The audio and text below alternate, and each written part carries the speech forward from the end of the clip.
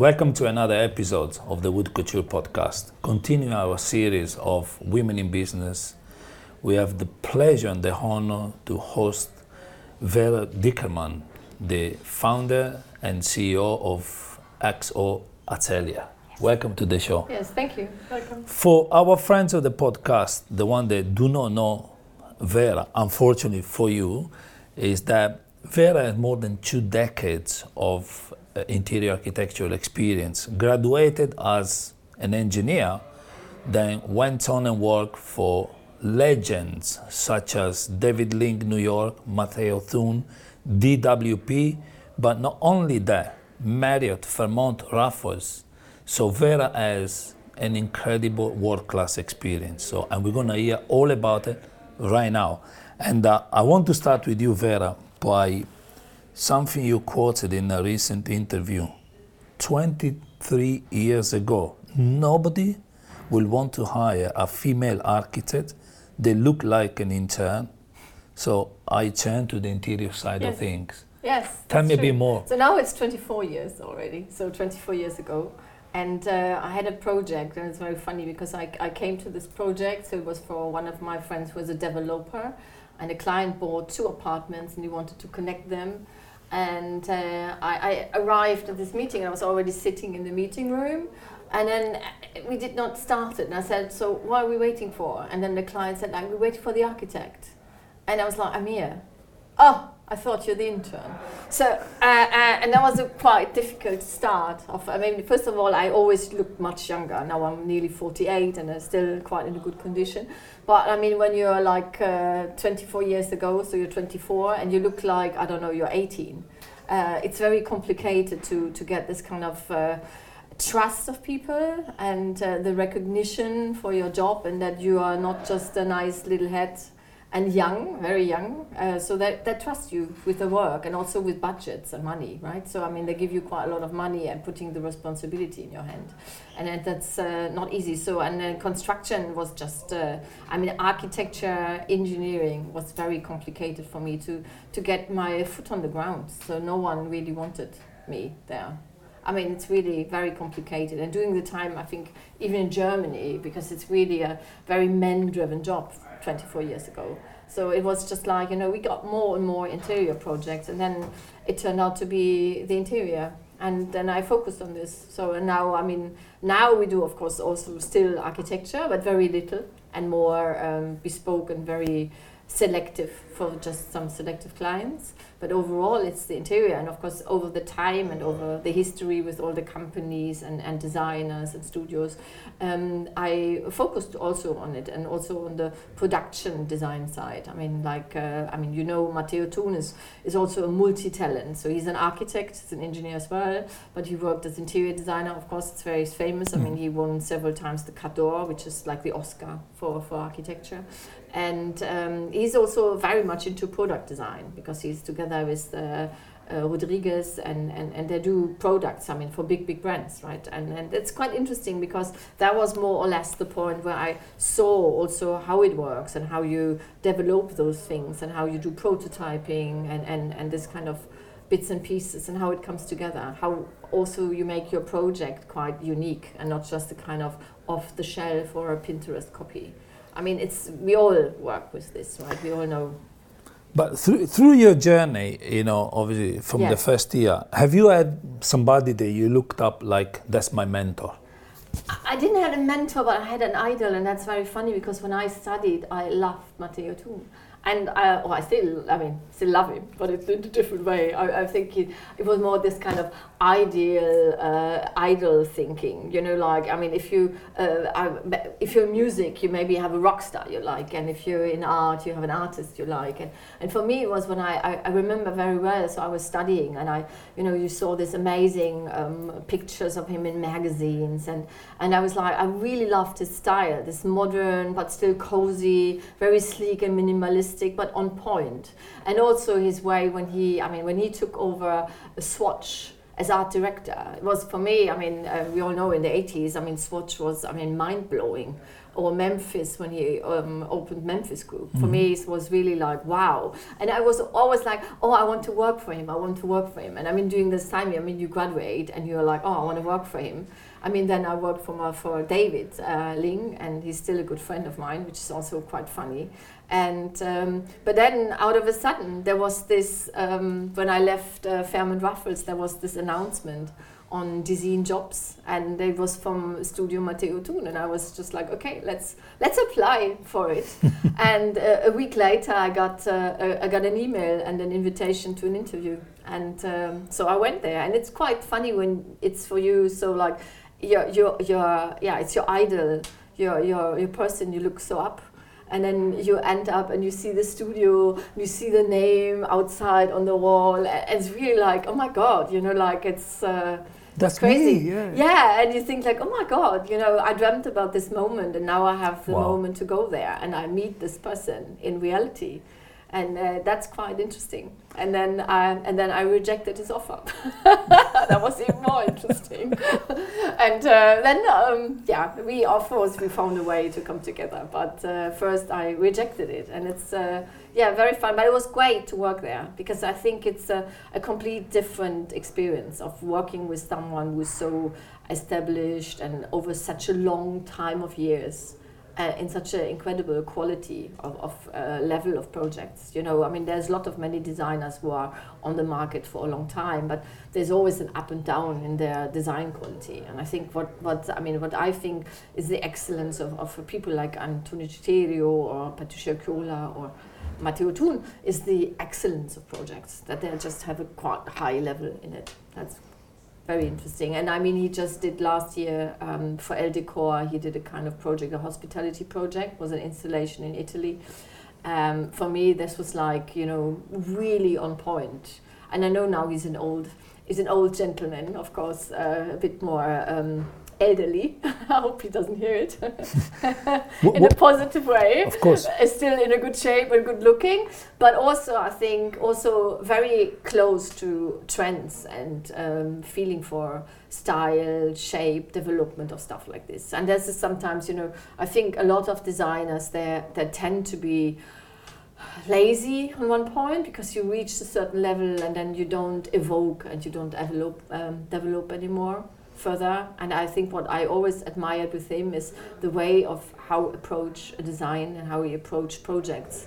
Also how I learned this kind of vision between things. So how you create and how you design in the concept of it without copying. You can take images from Pinterest, of course, as an inspiration, but you take them in a different way. For example, I mean, if I look now at this glass and you see this incredible kind of curve inside, which has also a reflection of the water on the surface and on the topping, you're a bit like, okay, that could be a cool lamp, right? So, I mean, these are things we are looking in different ways, or the color of it and how it breaks in the little ripples and things like this. So this is more how I see platforms like this, or all this kind of collective platforms of images. What was the best advice he gave you?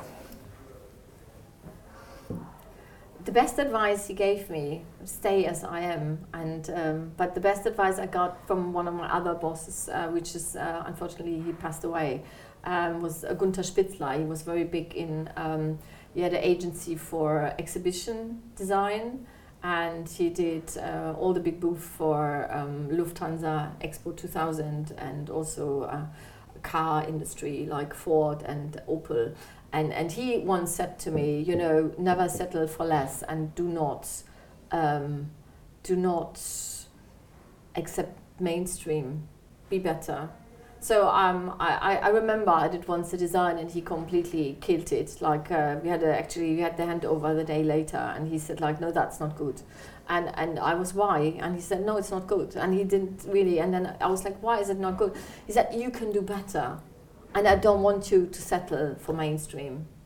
You're so much better. Go this way. And he also was the one telling me, you're good here, but you should change. So I literally worked for him. I worked for him twice. I worked for him. It was my first job when I graduated. And we did Lufthansa, one of my first jobs. So I did Lufthansa Expo during that time with him.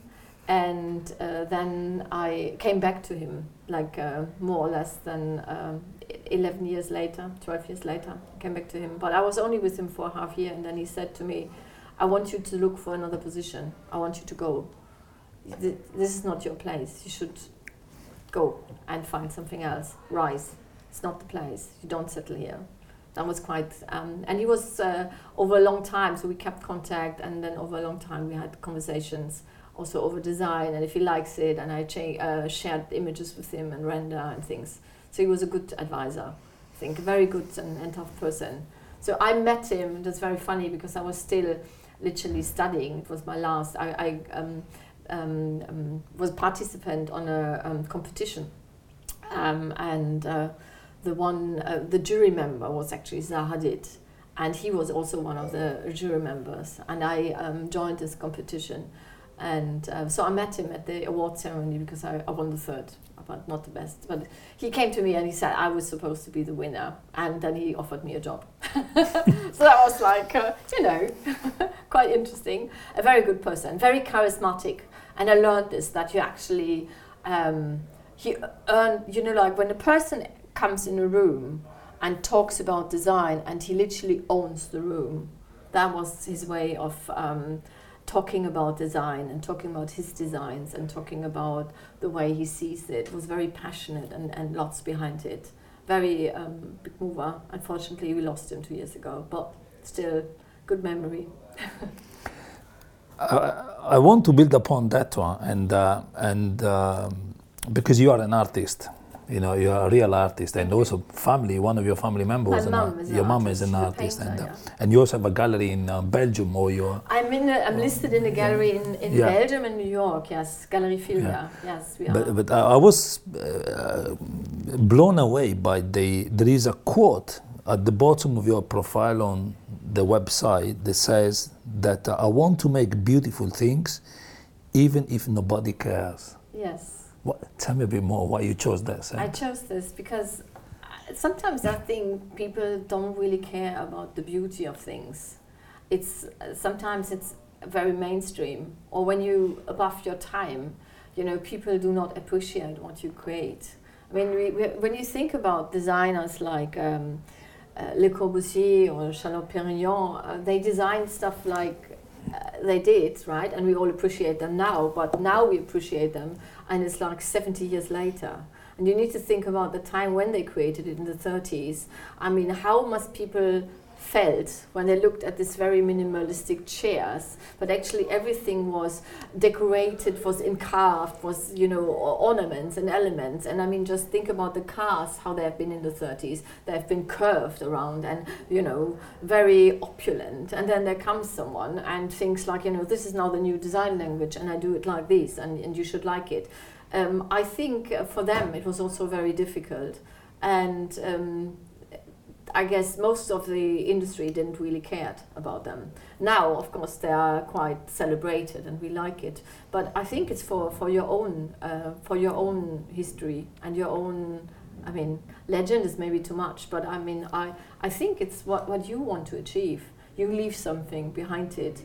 And I mean, if I go to places we created, like for example, the Grey now here in Dubai, I really like it a lot. I love to be there. I like to see the artwork on the wall, and I like to see people who enjoy it. I love it when I have a group of locals sitting there and they're so happy, and then someone introduces you to them and they are like, wow, this is so incredible. I love this place. I could live here. That's a huge honor for me. I mean, I think it's amazing. So, and creating public spaces is a bit more thankful because you get this direct feedback of people immediately, or more or less immediately, because you can also hear it, right? Because you can go there and just get the big elephant ears.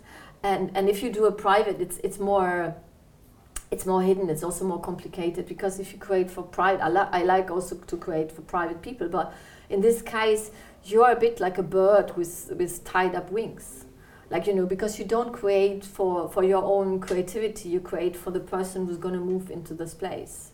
So except they maybe understand you fully and they hire you because of your own creativity, you're a bit like, no, it's like this, no, it's like this, no, I don't like that color, no, I like this, and in the end, you're so limited, it's like you're walking to a labyrinth. So that's, also of course good, and I 100% appreciate this, but sometimes limitation, or if you cut the wings of a designer too much, it's very complicated for you to create. Creativity needs, we always say like you need the wings to fly. I mean, if you don't have them anymore, it's quite challenging to create something cool. Yeah, absolutely. Then you have so many limitations. We have municipality limitations, one thing. Then you have budget limitations. Then you have, client taste and limitations. And if they don't trust you, it's very complicated. But if you have a client who trusts you, it's amazing. I mean, that's the thing we love and we wish. I mean, I'm quite lucky, and I have some clients who really do so, and they let us this kind of freedom, creative freedom and space, and then it's good. And now, of course, we also have some brands. We start working with brands on products, and this, of course, gives you space and freedom, which is quite good.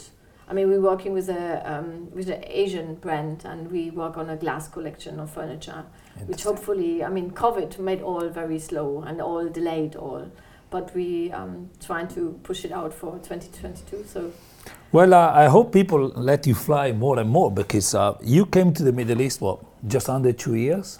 I was here before. I came to the Middle East. But let's say permanent with an office and more settled, let's call it. Yes. But within the first year, not only you get in the top 50 designer in the Middle East, not only you get on the ID power list, but your restaurants, the Toplum, wins the Global Restaurant Award. Yes, we won. Right. Yes. So you come in, you conquer. Yes. Very simple. That's very. So what is the secret of winning this kind of? Being a Sagittarius. Unfortunately, we cannot change where we were born. Take the target. It's. No, what does it I take don't to create such award-winning places? The 23 years before. Experience. Yes, I think so. Look, it looks so easy when you then design and everything comes easy to you and fast, and you do it like tong, tong, tong, and people think, that's easy. But this easy comes due to all this experience. I mean, you said a few of it, like all these stations in my CV, this kind of crazy ups and downs. I mean, look, it looks like it's only up, right? But I mean, you're with a company, you lose the job maybe, or your position has been redundant. It's not just up, up, up. I mean, it looks like, but it's not. There's maybe, you rise up and then there comes the big wall against you, and then you fall. And you fall deep because you think you're on the way of success, and then out of a sudden there's a company change, and then they tell you, your position is not existing. So from next month on, you're not with us anymore. We pay you out, good luck, and we can assist you. But that's not always the case, and I think it's just like all this summary of all these stations in your life, and of course countries. I'm very privileged. I worked more or less, except of South America. I worked everywhere in the world, because I had a global position with Fairmont Ruffles. So I worked from Middle East, America, Europe, of course. I worked in the whole Russian and the East European region. I have seen all these countries, and of course also the heritage of those countries, and of course also here. And Asia was my biggest market. So I have seen cities in Asia. I've never heard from them before. So, I mean, I've been in Asian cities, I guess you don't even know them. So, and we traveled for many weeks to that regions. I met all these amazing local clients, and we had local teams, and we worked with all the other design teams, right? I mean, I was in charge of leading teams like HBA and Leonardo, and then, I mean, many teams. And you have this incredible, position to meet them, to meet the owners, to get all this kind of impact of the regions with all the kind of, what you should do, what you should not do. You're in a big brand which supports you massively. And it's great because you get all this kind of different influences, style and also, social background, but also, I mean, it's different. We all know, right? I mean, here you cannot build in the same way like you can build in Europe, because they will not understand. Asians would not understand the same way like we would do in Europe. I know that the standards and specification book of Swiss Hotel, which I was part of to develop it, there is a sentence in it's about less is more.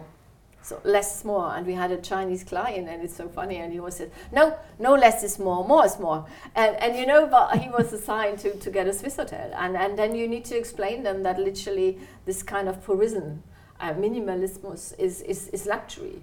But for them, luxury is luxury, right? I mean, they have been living in poor for several centuries, so for them, richness is rich. So they want to show off, and they want to do, and then you have to tell them, no, you can't do this, you can't do that, you can't do that. It's a very difficult position you're in, and but we managed. And I mean, I think sometimes also you have to tell design teams off, and you have to tell them, look, this doesn't work. I like your approach. You say things as they are, and you are an advocate of making things bespoke, from artwork to furniture, so creative, unique, original experiences. Genuine, but how is the industry actually practicing, in your opinion, on this kind of bespoke concept? I think, I mean, in the industry in terms of clients? No, the design industry.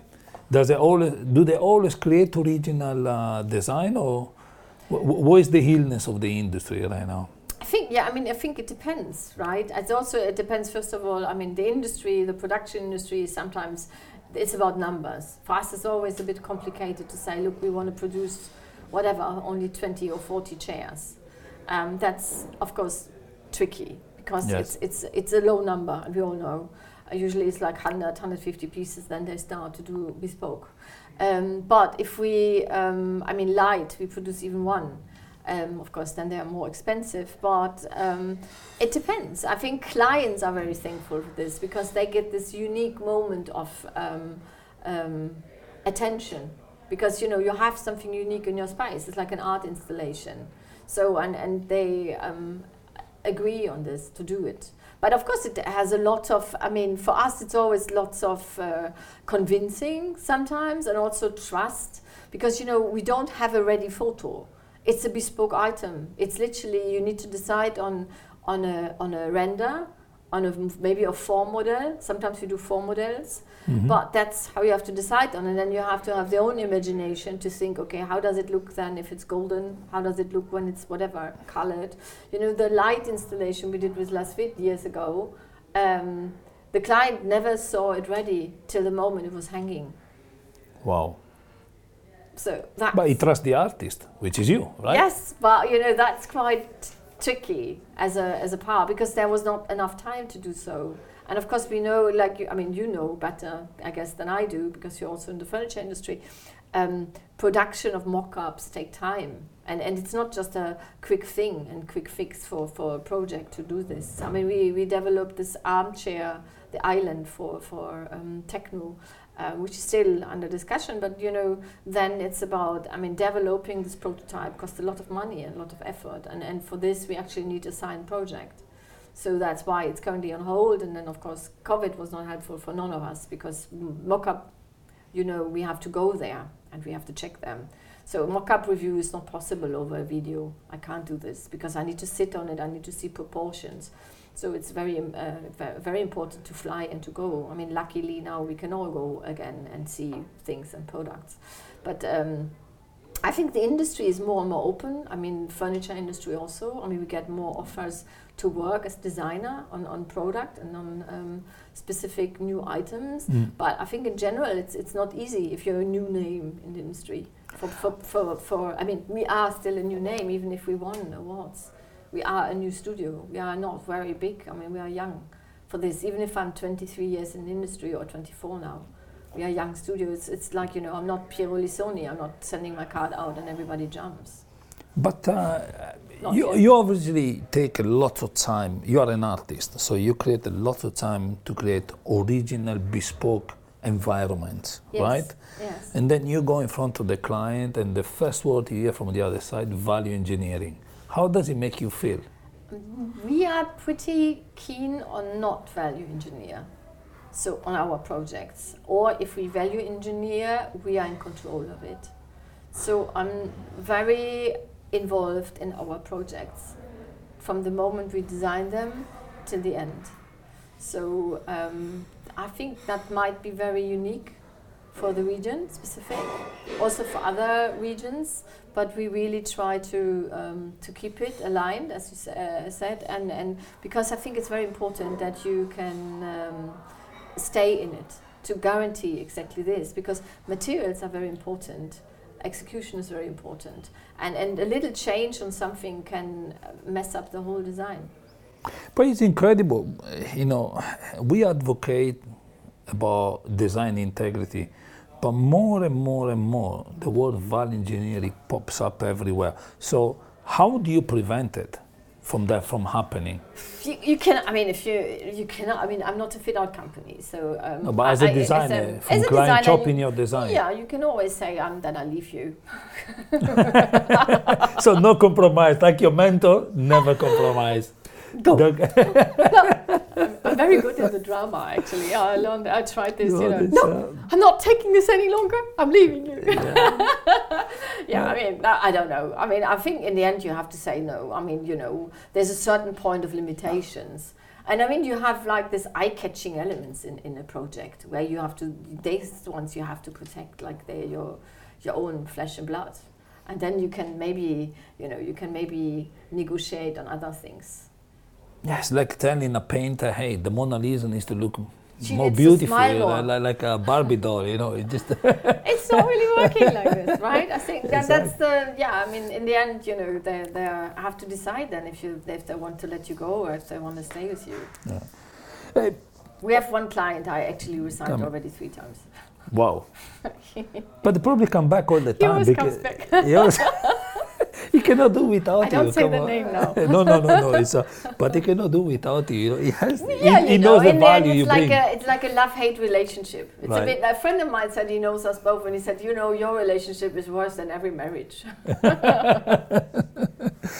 It's a very expensive club to join, but even more expensive to leave. I think, but you never know. Maybe a marriage is more expensive. I don't know. Yeah, I wanted to ask you. Tell me. Since I love your straightness, on answer, but the very first thing I referred at the very beginning, saying, "Hey, 23 years ago, I don't think nobody would have, take me on as that." But I see also that the fact that there is a very hot topic right now in the industry, and is gender equality. Yeah. How do you think is the design industry doing in making sure there is good balance between men and women? I don't think there's any balance, and I actually, I'm not joining these talks for women talks and female supportive, because I mean, I'm a woman. That's quite clear. That's by birth, but I think that's how it is. I mean, it's an industry which is male driven.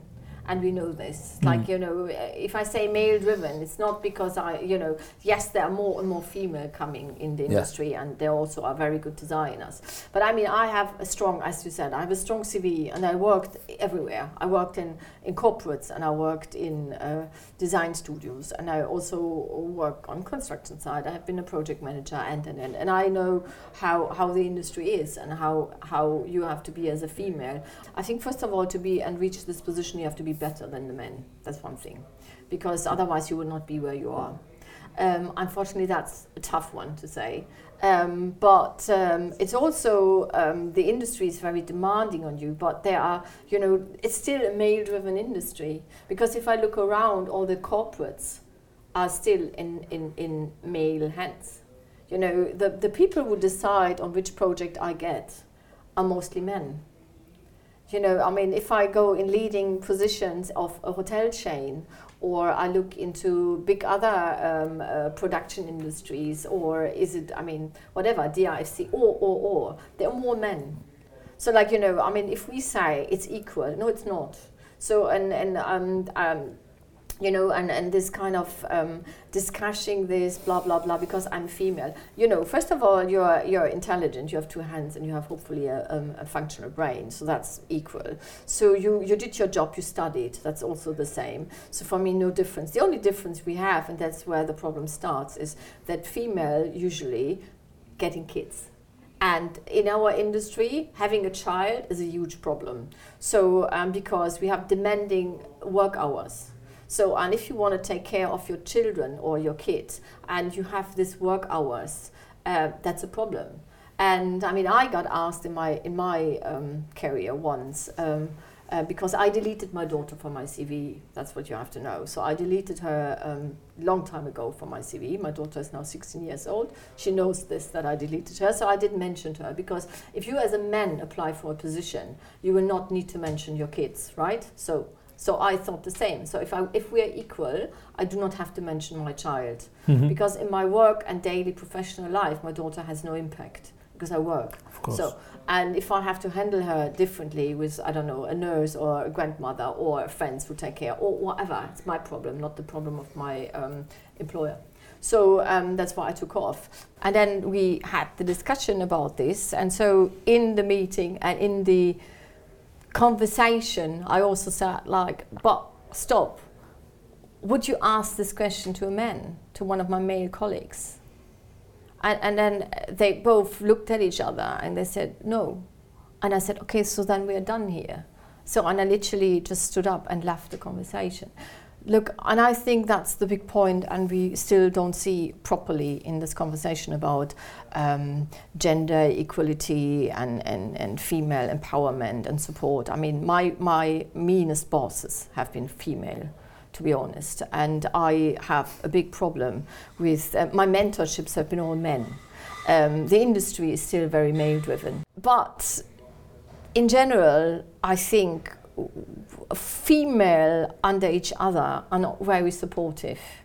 So this kind of networking, as we know it from men, as we know when men, they're going into clubs, they go golf playing, they support each other, they send you specs here and there and there. This is very rare in our industry as female. We produce also products, and we yes. do manufacture carpets and rugs and also for hotels and everything. So, but, I'm in the industry and we produce quite well, very high level products.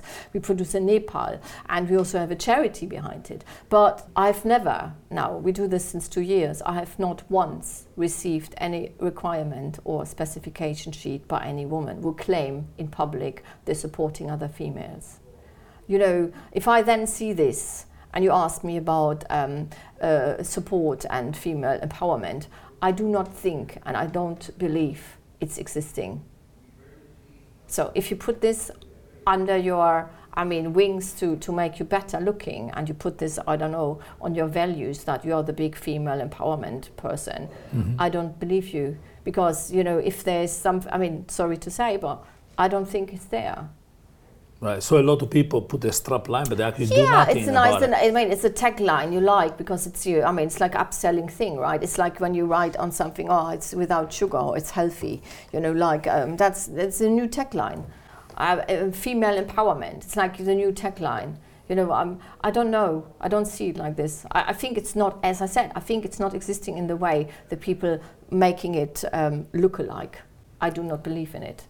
I think it's really not, because there's, our industry, and you know this, it's very competitive.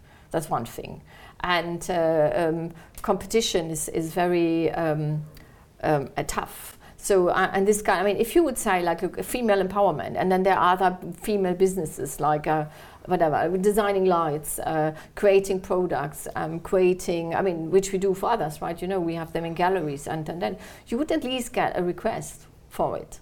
We got only once a request by one person, which is the office of Christina Zarnik, for an artwork and for other things. So, but all the others, not. So, and if you say, look, I'm supporting female, and there's someone starting and they have great products, why would you not require them or request them? On the same token, taking what you said, that a lot of people talk, but eventually nothing happens. Yeah. How do you feel about sustainability, about the discussion about sustainability? Is that the same scenario? I think, in our industry, I think sustainability, of course, it exists. I mean, we work with very genuine materials. That's one thing. That's already where sustainable starts, right? When you don't use massive amount of plastics. But also and we work with LED lighting, so which also is like, we try to reduce the impact, our footprint on the world as much as possible in terms of shipping and bringing in, because we unfortunately do not have a production industry here in the UAE. It's a problem, because we all know the moment I ship items, I have massive amount of wrapping, packing, and also, bringing them in is either by sea or over air. So, and our industry also, when we fly and we go and see clients, now less than before, but now still, we're still traveling. It has a massive impact. I remember 2 years ago when I came from Asia towards here once a month, that's a massive impact. It's not sustainable at all. Or flying to now we can start this again, flying to Saudi forward and backward. It's a footprint you leave. We are working on a project with a cooperation partner, which is of course very sustainable, because we're working in the energy business. Mm-hmm. So we have a cooperation partner, and for them we're developing the factory or the plant, and they create energy out of trash. So that's another thing. That's for sure 100% sustainable, because we're working on the huge pile of PET in the world. But in general, I think our industry has an impact on sustainability, and of course on our environment. We know companies like Pedrali, they produce very green, and they also use solar energy with all their factories and things and stuff like this. But in general, as soon as you bring in items and they have to be shipped in and imported, you have an impact, and it's not a good one. Since you are I love your straight talking, real straight talking, no nonsense. No nonsense, I don't know where you come from. No time for nonsense. I don't know where you come from, your 24 years experience, or because you're a very proud German lady, with a global experience. And yes. But if I put a massive white canvas on the top of Burj Khalifa, what message would you write on there? On the Botschafter, live the vision. Wow. Why is that? I first of all think it fits to a lot. It fits to every young designer or student or every young person, that they have a vision in their life and they should always reach for it. Like, you can never reach too high. Live your vision. And also for me, UAE is the perfect example. I think Sheikh Mohammed and all the others is like live the vision, and they're the biggest example of a vision. Think about how it was years ago, a flat desert, nothing in it. And they are the best example. Live your vision, make it work. And I think that's exactly what people need to see. Like, as I said, a CV looks great and it looks like it always went up. It didn't went always up. I had massive failure. And I've been on the ground where you think like, oh my God. So, and the one thing that always keeps you running is like, stay honest, stay true. Maybe no nonsense talking. There's no time for this in your life. You should be always straightforward, and you say always the truth to people. Like, it's much easier. You cannot, what did I say to them? No, why? Life is too short for this. And live your vision. I think that's exactly what people should see. Young students, a school kid, you have a vision, you dream big. And there's nothing that can limit you. And if someone says you're not going to make it, go further. Because there will be a lot of people that tell you you're not going to make it. I got told this so often. And I can tell, I write lists of names of people, and we literally overrun them all. I showed them, as you said, in less than a year, of a project I designed at a pool, because I had no office. Toplum has been designed only by me, literally, next to a pool in Thailand. In a little sketchbook. I have this sketchbook still, it's called Toplum. So, but there's no limitation to your dreams. So, and I think live the vision is literally this, what it all stands for. And I think specific UAE is incredible for it. Vera, yes. It's been an absolute pleasure. Thank you so much. Thank you very much for having me. It was a pleasure being here. Absolutely. Yeah. And hopefully we'll come back soon. Thank you so much. Thank you so much. Anytime. Thank you.